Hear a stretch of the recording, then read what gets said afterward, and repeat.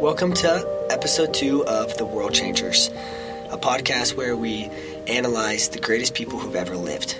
We talk about what made them great and their effect on the world after they died.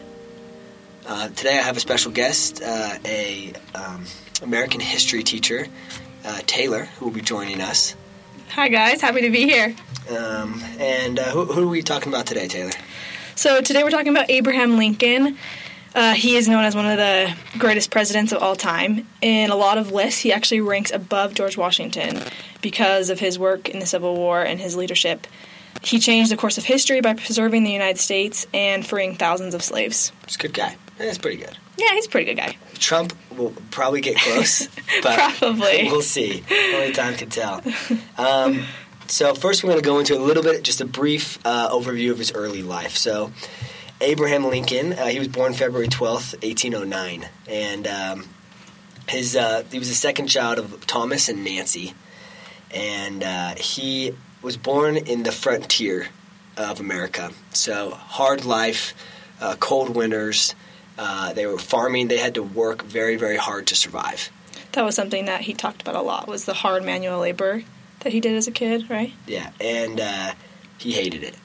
A lot of people called him lazy because he was often running away to read books or hiding to study. But honestly, historians pretty much believe that he just hated the manual labor. Mm-hmm. And his dad was very harsh on him, almost to the point where some people have compared it to slavery, where his dad would occasionally beat him, but was very demanding of his physical labor. Mm-hmm. And people think that this started to sow the seeds of Abraham's lifelong hatred for slavery. Yeah, he talked about how he wanted to do everything different from his father. He didn't want to do any manual labor. He wanted to get an education. He didn't want to parent like his dad. He just wanted to be everything opposite of what his father was to him. So he had two siblings. Sarah was his older sister, and he had a younger brother named Thomas who died in infancy, which seems to be commonplace around this time. The frontier. Can't even imagine. Abraham Lincoln was born in a teeny log cabin, and can't even imagine the circumstances of giving birth without everything that's offered today. And kind of makes you understand why so many children died in infancy.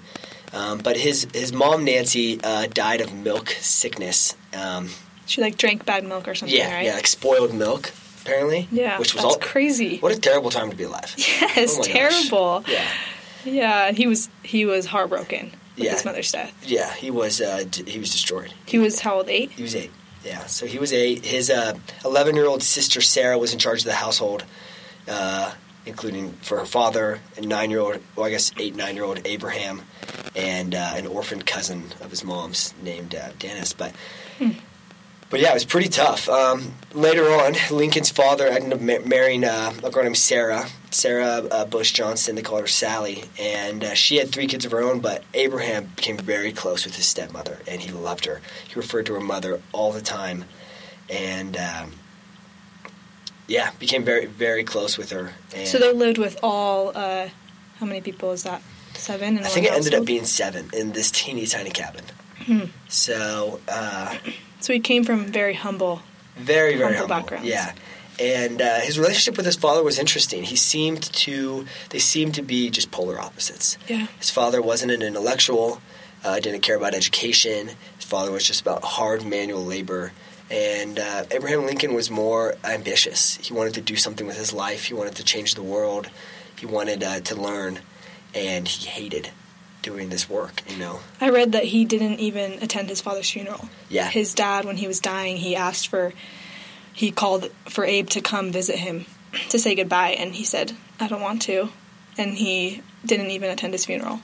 So it sounds as if he never forgave his father. He said it would bring him more sorrow than joy coming to see his father. Yeah, so he was known as an honest, kind man, and one who would never hold a grudge except for his dad. Which is a pretty big one, his whole life.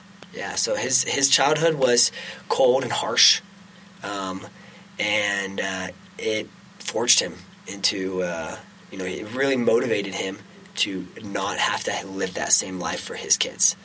And so under the law at the time, any work you did outside the home, you gave to your father until you turned 21. By the time he turned 21, he takes off. He heads over to New Salem. In Illinois. Mm-hmm. And at this point, he becomes more and more distant with his father. And around this time, he's studying. And to go into his education just a little bit, he was self-educated. Yeah, he had less than 1 year of formal education. Yeah, but he loved books. He loved. It's said that he read and reread the King James Bible, Aesop's Fables, John Bunyan's The Pilgrim's Progress, Robinson Crusoe, Mason Locke, The Life of Washington, the autobiography of Benjamin Franklin. He just loved reading. He was said to have he would walk miles just to borrow a book from someone. So, I guess in a way, he was thrown into a life that wasn't meant for him. He was born in a circumstance and a time and a location that he rejected completely. But it also gave him the determination to get out of it, Yeah, that's the blessing. If you had been born in an affluent family, who knows if he would have had that dedication to rise to where he did rise to. Mm-hmm. It made him who he was. Yeah. Ironically, it made him tough. The frontier made him tough, but not in the way of so much as physical labor, but mental determination. So he gets there, and he's in Illinois, and he decides, he actually, one thing we'll see throughout Lincoln's life is he left a long trail of failure. Yeah, he did. So many. From his mother passing away, his brother dying, and his pretty pathetic political career, obviously until he rose to become the president of the United States. But I always assumed that he was just this great man who was destined to be the president, but he lost election after election after election. And when he first gets there to Illinois, he actually invests in a business. I didn't know that. Yeah, and it fails. Oh, wow. And he ends up selling his shares. It's going bankrupt. And, it just was, his life was not even just his childhood, but going into his adulthood, it was just sad. He just lived a sad life. He's thought to have had clinical depression. Yeah. He refers to it as melancholy. He said that he was always melancholy. I like that. But people said that he tried to compensate for that by being really funny. And he was apparently a really good storyteller, and people always said that was because he was trying to overcome this melancholy that he always felt. He had a lot of good. His humor was very self-deprecating. He would just make fun of himself all the time. Yeah, which kind of lightens the mood. He was 6'4", a giant. For nowadays, historians say that'd be the equivalent of being 6'8". Yeah. So he's LeBron's height. But probably 150 pounds lighter than LeBron. He said he was 180 pounds. So 6'4", 180. Skinny, scrawny, huge nose, very deep sunken cheeks, big ears, and was just a weird, physically awkward guy. Yeah, really awkward. Everyone says, especially with girls. Yeah. He was really awkward. I found this quote. He described himself when he first moved to Illinois. He described himself as being friendless, uneducated, and penniless. Just sad sounds life. like my freshman year of college. Yeah. Anyway, so back to this timeline of him getting up to his greatest achievements. So he runs first for General Assembly, and he doesn't get it. He's a good speaker, like you said, and he would connect with the people. But he lacked an education, powerful friends, money. And that's why everything. Yeah. Right? So this isn't someone that was thrown the best education or the best influencers in their life. This is a man on his own in a terrible time, just like the frontier, which sounds horrible. So what was his first success in politics? Yeah, so he, after he failed, he served in New Salem. He served as the postmaster and as a county surveyor, and all the time waiting for the next election, he was reading voraciously. He just read so much, and at this point, he decided that he wanted to become a lawyer. So he started studying to be a lawyer. Now, in 1834, so about 4 years after his family moved to Illinois, and he went to New Salem. He moved himself. Yeah. He ran for his second campaign. He won an election for state legislature, and he ran as a Whig. There was no Republicans at this Yeah. point. So So it was just Whigs and Democrats at this point. weird. Yeah. Yeah. So he was a Whig for his life until he became president. Yeah, and immediately when he got political office, one of his biggest points that he was known for was being against slavery. Mm-hmm. From the very beginning, in 1837, so he served for 4 years for this legislature, and in 1837 he said, "The institution of slavery is founded on both injustice and bad policy, but the promulgation of abolition doctrines tends rather to increase than abate its evils." So maybe we can dissect that a little bit, but his belief, his view towards slavery was kind of unique, wasn't it? Yeah, so it progressed a lot through his life. So it started, he was against it for moral reasons. He thought it wasn't ethical. But it's really hard in this political atmosphere because so many people supported it that you can't get enough support if you are starkly against it. So he said that he was against slavery, but he wanted to move all of the blacks out of the country. So this was called colonization. He agreed with this, and people wanted to go back to America. Go back to Africa. Yeah, send them back to their homeland. Yeah, so they wanted to pay. He wanted the government to pay these slave owners for their slaves and then ship them all back to Africa.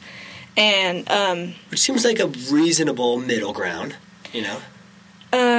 Yeah, I mean, some could see it that way, especially in that day and time. Yeah. They thought, we just can't live together. They thought it was impossible for blacks and whites to live together. So Lincoln saw this as a happy medium. He still didn't believe that blacks were on the same level as whites. He didn't necessarily think that they should be given political rights at this time. Yeah. So this progresses through the war, and we'll kind of see that as we talk through the war and stuff. But towards the end of the war, he becomes very emphatic that slavery should be abolished and that blacks should be given the same rights and voting rights as whites were. So his opinion kind of progresses, and it's interesting to study that about him.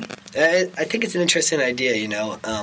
Some people have accused Lincoln of being racist, white supremacist, which is absurd when we think about his life. But we just have to understand that, like, you know, the times were so different. Like, what he was saying, he lost a lot of elections because of this. People didn't want to elect him because of the things he said. He would take back some of the things he said because he would lose so much support. And so he was a man that was morally above the people of his generation. And so even though he wasn't perfect, he still was an amazing man that did, you know, great things for, you know, the black society. They called him their Moses. That's what they called him. Really cool, you know. They believed that they were trapped like the children of Israel, and they needed a Moses to free them, and that's so how they saw Abe. Yeah. And it's he's such a I got nothing. Lost my train of thought. So then in 1843, so he gets this election, you know, and he's saying, like, hey, let's send these blacks back to, you know, Africa. And then he runs again in 1843, this time for the House of Representatives, and he loses. Mm-hmm. And a few years later, he runs again, and he actually gets it. Mm-hmm. So he just seems kind of like this guy who doesn't quit. Like, perseverance is something, one of his strongest traits, I think. And I think to live on the frontier in those days, you had to, you know, persevere or die. And politically, it might have been the same way. Definitely. So he was serving in Congress. He at least had some experience in Congress before he ran for president. Correct? Yeah. So 1860 is when he is nominated as the Republican candidate. Uh-huh. And this was only the second time that Republicans had ran for office. They just started the party. So they had started it in 1856, I believe. What was the Kansas? So Bleeding Kansas, or the Kansas-Nebraska Act, was when the government declared that Kansas and Nebraska would be popular sovereignty, meaning that the people in those states could decide if it would be a free state or a slave state. So it became this bloodbath where everybody was rushing to these states because they wanted to be able to make it either a free state or a slave state, whatever they wanted. And like I said, it was a bloodbath. It was a war in Kansas. That's why I called it Bleeding Kansas. And it was this disaster. And Lincoln was appalled by it. He thought it was horrible. And he said, that's when he said, a house divided cannot stand. Yeah. We will either be all slave or we will be all free. There is no way for us to continue the way that we are right now. It's just not possible. And it really split up the Whig Party. So this was the destruction of the Whig Party. Yes. So he was formerly part of the Whig Party, and this was such a divisive, polarized issue that it ruined the Whig Party. And that's where the Republican Party came from, was born from. Mm-hmm. So then he was the second. Is that right? Yeah. So the first one, they actually did pretty good in the first election, 1856. They did decent, considering that they were a brand new party, but they didn't win. And so then in 1860, they pick Lincoln mostly because he appealed to so many different people. He was from the South, but he grew up in Illinois, and he had his career in Illinois, so he appealed to both Southerners and Northerners because he had this unique background. And they would actually change, when they'd go to different cities, they would change the image of him. Yes. Sometimes he was the hick frontier guy, Mm-hmm. who was tough and worked his way up chopping trees. The other time, he's a simpleton. I'm just Abe Lincoln, And then other times he was the scholar. He's a lawyer. He was a great lawyer, Yeah. And, but all around, he was just an honest guy. Very genuine, honest guy, and really related to people. Yeah, everybody called him Honest Abe. Like that's not a term that has come in recent years. That's something that he called him in his time. He had some cool quotes about being honest. He said, "You can fool all the people some of the time, and some of the people all the time, but you cannot fool all the people all the time." And then he said, "No man has a good enough memory to be a successful liar." That's interesting. So he just said it's easier to tell the truth. Yeah. Than to try to sort all these things out in your mind, Yeah, really cool. He was just known for being a hard worker and an honest man. I mean, what more can you really want in a good politician or lawyer, right? So, so he wins the election in 1860, and the South, knowing that he was against slavery, they secede almost immediately. Well, real quick, right? before we get to them seceding, before he actually ran for Senate against Douglas. Uh-huh. And these debates, they said, are the most famous political debates in American history. Uh-huh. There's 7 of them. They're amazing. And they said they had the atmosphere of a prize fight and drew crowds in the thousands. Uh-huh. So everyone's coming. It's like the biggest deal. And Lincoln loses. Yeah. Yeah. And so his life, he had many opportunities to just give up. He had every reason to give up. And he just didn't. Yeah. He had a purpose in this world. Yeah, he said often, I want to be remembered. I want to do something that makes people remember me, that means something to this world. Yeah. I want to help. So in early November 1860, he becomes president. Yes. And then when do they secede? I don't know the exact month, but within a couple months, if not weeks. Really soon. Yeah, it's actually, let me see, right? I think, they seceded December 20th. And he was elected in 5 November. weeks later. Yeah, really soon. So they essentially were saying, if he gets elected, we're going to secede. So they had these plans prior to him being actually elected. And the platform they were prepared. He built up was, they all knew. So the platform he was building upon was this anti-slavery. And for the South, economically, it would be so hard, to lose all of your slaves, your workers, and, who would run your fields and who would do these things. Mm-hmm. So they were obviously very opposed to it. So a few weeks after he's elected, they secede from the United States. Yeah. They leave. I don't know, has that ever happened before or after the United States? No. Yeah, anyone's ever tried? I don't think so. Texas always talks about it. Yeah. Yeah. California, if we try to take away their guns. Oh, yeah. No, Texas has too many guns. They'd get away. Yeah. Talk about a big plate. His first month in office. Okay, what's on the agenda? It's huge. Oh, Civil War. Cool. And that's what makes him so great. Is he had maybe one of the greatest challenges in American history, and far up there in challenges in the world history. And he handled it very impressively. And that's what makes him such a great man and president. And so, I'm not sure the exact month, but soon after the Confederate Army, they surround Fort Sumter, which was a stronghold that the Union had, and there were soldiers in it. And so he has to make this decision, are we going to attack? What are we going to do? And he decides to bring provisions So they bring no more soldiers. They just bring like provisions to supply the soldiers who are in the fort. So they have food and water and such. And he says that he wasn't going to fire the first shot. So he waits for the Confederacy, and sure enough, they eventually fire the first shot at Fort Sumter, and that's what kicks off the Civil War. Amazing. Yeah. And so going along with this theme of failure that he had, the first half of the Civil War, he failed a lot. He had really bad generals. And they lost a lot of battles. They were just kind of cowards, honestly. So McClellan was one. He was a well-educated general, and Lincoln liked him initially. And he, anyway, was leading his army, and he trained them great. They were a greatly trained army, but whenever it came to actually fighting, McClellan wouldn't do it. He just was.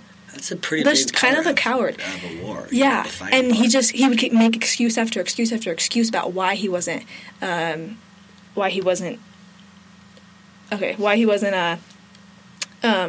But interesting. So he just had bad generals. Yeah, so he replaces McClellan with this guy named General Burnside, and he gets defeated miserably. And then he replaces Burnside, with another guy named General Hooker, and he gets defeated terribly. And just to mention, the guy who's leading the South isn't it Lee? Yes. And he's like a genius. Yes. Like they both wanted him, right? Oh yeah, he was. We don't have to go too deep into him. But Lee was on the edge of if he was going to join the Union or the Confederacy, and he ended up staying loyal to his Virginia state. Yeah. But he was amazing. So they were. Yeah, he was a war genius. So they were fighting for him. So I guess these generals did have a lot of. They had someone hard to go against, but he did have this awesome General Grant, Ulysses S. Grant, in the South. Nice. And so they were fighting on like the Southwest area, and he was really his only great general. And Lincoln comes to really like him, and there's all these things about Grant that people don't like, though. They say that he drinks too much, and they say that he's careless, or that they called him like a slaughterer.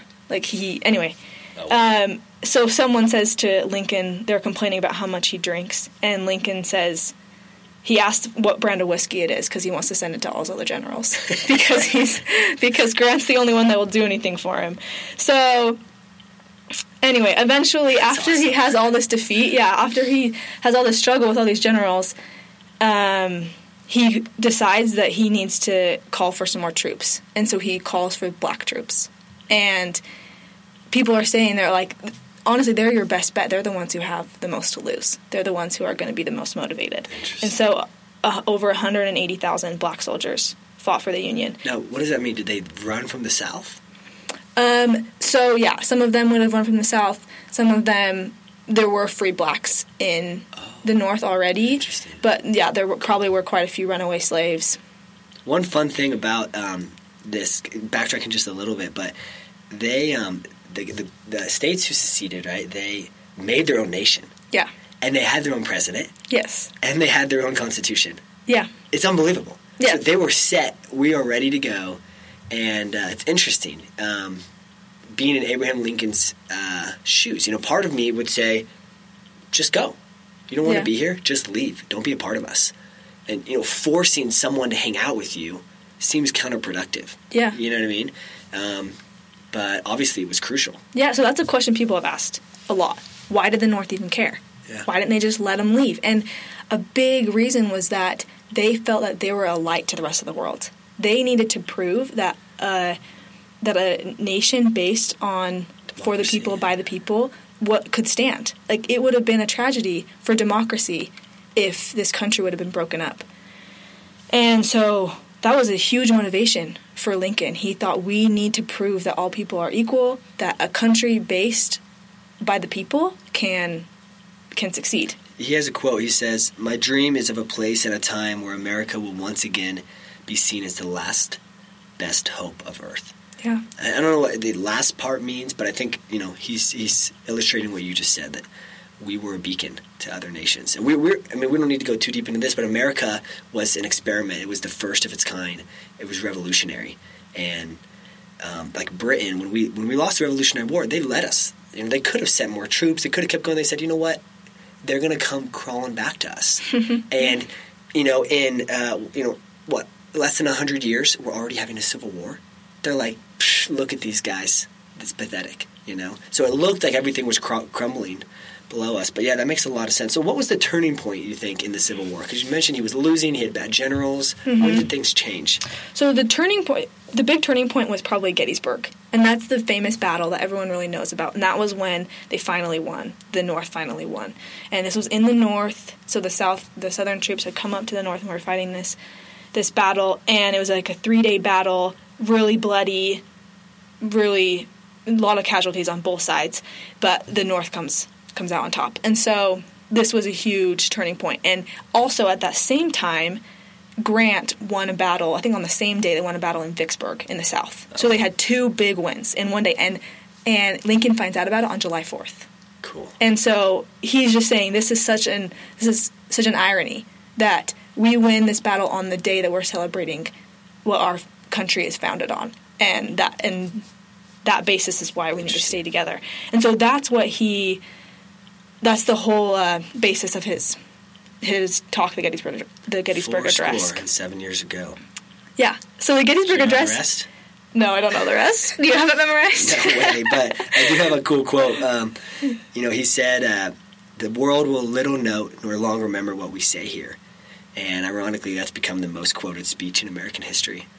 But that's what he said, that no one's going to remember this, and we all do. Yeah, it's kind of cool. It was a really cool speech. He had this guy before him talked. His name was Edward Everett. He talked for 2 hours before him. Yeah, he actually had a professor in college who loved Edward Everett, and he went on and on talking about this man who actually was a really cool guy. But he talked for 2 hours, and Abraham Lincoln gets up. He talks for 2 minutes. The photographers didn't even have enough time to take a picture of him.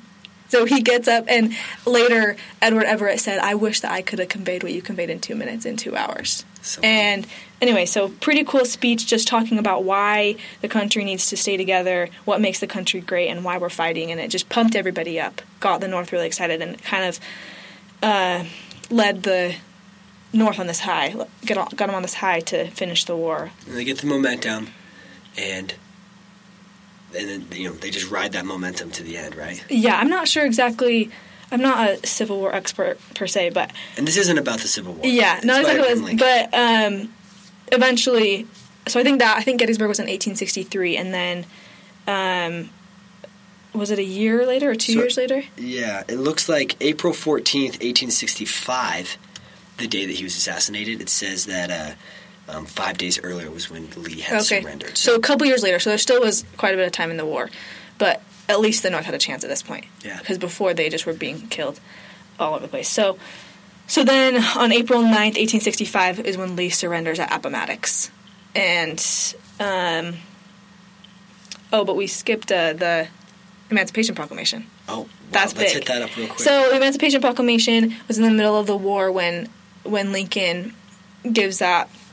And he said that as a president, he didn't have the power to free slaves, but in a time of war, as the leader of the war, he had the power to do things to win the war that a president wouldn't necessarily be able to do. Yeah. And so he frees... A little controversial, but... Yeah, so exactly. So that's what people say, that he stepped beyond his bounds, that he shouldn't have done what he did. But obviously now everyone agrees with what he did, so we'll let it slide. But the Emancipation Proclamation freed all of the slaves in the southern states. So there was 4 border states that were part of the Union, and they all had slaves. And it's a misconception that the Emancipation Proclamation freed all the slaves. It didn't. Yeah. It kept them in those 4 states. And he did this really just to intimidate the South. Yeah. He put a consequence for having slaves there. So he was saying, it's illegal to have slaves in your state. We're going to get you in trouble if you come back, all these things. Makes so sense, yeah. He really was just intimidating the South with that. And he said, so this in the middle of the war, he's really just concerned with preserving the Union. And so he said, if I if I can win the war by freeing all the slaves, I'll do it. If I can win the war by freeing none of the slaves, I'll do it. And so this is part of his progression of his opinion towards slavery, right? So anyway, and it's kind of after he had all those black soldiers fight for him that he starts feeling a moral responsibility to give them their freedom and give them their political rights. And so, let's see. So that's when he starts fighting for the 13th Amendment. So this is, I believe before the war ended, he's really pushing for the 13th Amendment, which would free all the slaves everywhere forever, because it's now part of the Constitution. And have you seen the movie Lincoln? Uh-huh. Yeah, so that's what that whole movie is based on. I mean, obviously it covers parts of the war and stuff, but it's all based on him pushing for the 13th Amendment, and he gets it about right before he dies. So, anyway. Cool. So then the war ends. He's pushed for the 13th Amendment to free the slaves forever. Mm-hmm. Did the Emancipation Proclamation. Mm-hmm. They win the war, and he's watching a movie, or he's at the theater, so I'm guessing it's like a play. I don't think. Uh-huh. And John Wilkes Booth comes up and pops him in the head. He dies. And what's funny is just a few days earlier, he actually created the Secret Service. Oh, really? Yeah, but the Secret Service weren't actually supposed to protect the president at that time. It wasn't until the second president was assassinated that became like their main job. Oh, interesting. Yeah, they were supposed to like watch for forgeries or something. Yeah, I don't know. But the like structure of the White House was very different at that time. He only had 2 like full-time people working for him, and crazy. They were in their 20s, these young guys. So it was very different. He was like a very laid-back president. Yeah. They said that he would like walk out by the White House like in midday by himself. Yeah. Like just a different time. Yeah, and he wasn't, I mean, he knew he had death threats his whole presidency, but he was like, I'm not worried about it. Yeah. And anyway, maybe he should have been worried about it. Yeah, so John Wilkes Booth kills him. And he kills him on 5 days Good after. Friday. Yeah, Good Friday. Which is when Christ was crucified. And kind of an interesting fact, John Wilkes Booth then jumps up on the stage of the play and he says, Sic semper tyrannis, which is claimed to be what Brutus said to Julius Caesar when he stabs him, which means as thus to tyrants. Oh my gosh. Yeah, kind of interesting, huh? Interesting. Just gave me shivers. That's a really cool one. Yeah, so people just thought he was tyrannical. They thought he was just not abiding by the laws that had been established. And I think that John Wilkes Booth was he was from the North. I think he was a Copperhead, so he wasn't even from the South. Oh my gosh. So, well, let's hit on a little bit, very briefly, run out of time here, but his marriage, he never really, he had a couple girls he was interested in. Some of them died, some of them he just canceled. He ended up getting married. It seemed like he kind of hated his marriage. It does seem like that. His wife, I don't want to disrespect her at all, but it seems like she was a little bit crazy. After he died, she went to a asylum for temporarily, but... Yeah. I read some things that people in the White House called her satanic majesty. Oh my gosh. Yeah. They said that she had like a redecoration budget for the White House and she spent it all. Like she had it for 4 years. She spent it all in like 2 months. And then to fund the rest of her lavish decorations, she would take bribes from people and to affect decisions that Abe was making. So she said that she tried to keep that from him. I don't know if Lincoln ever knew about that. Yeah. But that's what is said to have happened. He didn't have a great love life, for sure. No, yeah. I mean, right before he got married, he was asked, where he was going, and he said to hell, I suppose. Oh, wow. Yeah. Yeah, she didn't, it doesn't seem like, I mean, I think there's some different opinions on this, but from different historians, but it doesn't seem like they had a great marriage. But then again, when he died, she laid in bed for 40 days. She was so sad. She actually didn't attend his funeral because she was laying in bed, like, so distraught about his death. Sounds like a normal weekend for me. That's crazy. Well, let's go. Let's finish up and talk about the greatness of Abraham Lincoln. So, why do you think that he's on this list? What sets him apart from other people? We just talked about Leonardo da Vinci, and he's obviously very different than Leonardo. But why are they both great? What effect did he have on the world. I mean, he changed the course of world history. If he didn't live, who knows? We could have separate nations. We could not be America today. We could still have slaves, yeah. We could still have slaves. I think that someone would have come and eventually freed slaves before today. But what characteristics about him? Why do you think he achieved his greatness? I think he just had such a dedication and sense of hard work to just haul through any hardship. He really faced so many hardships, and he was able to push through all of them.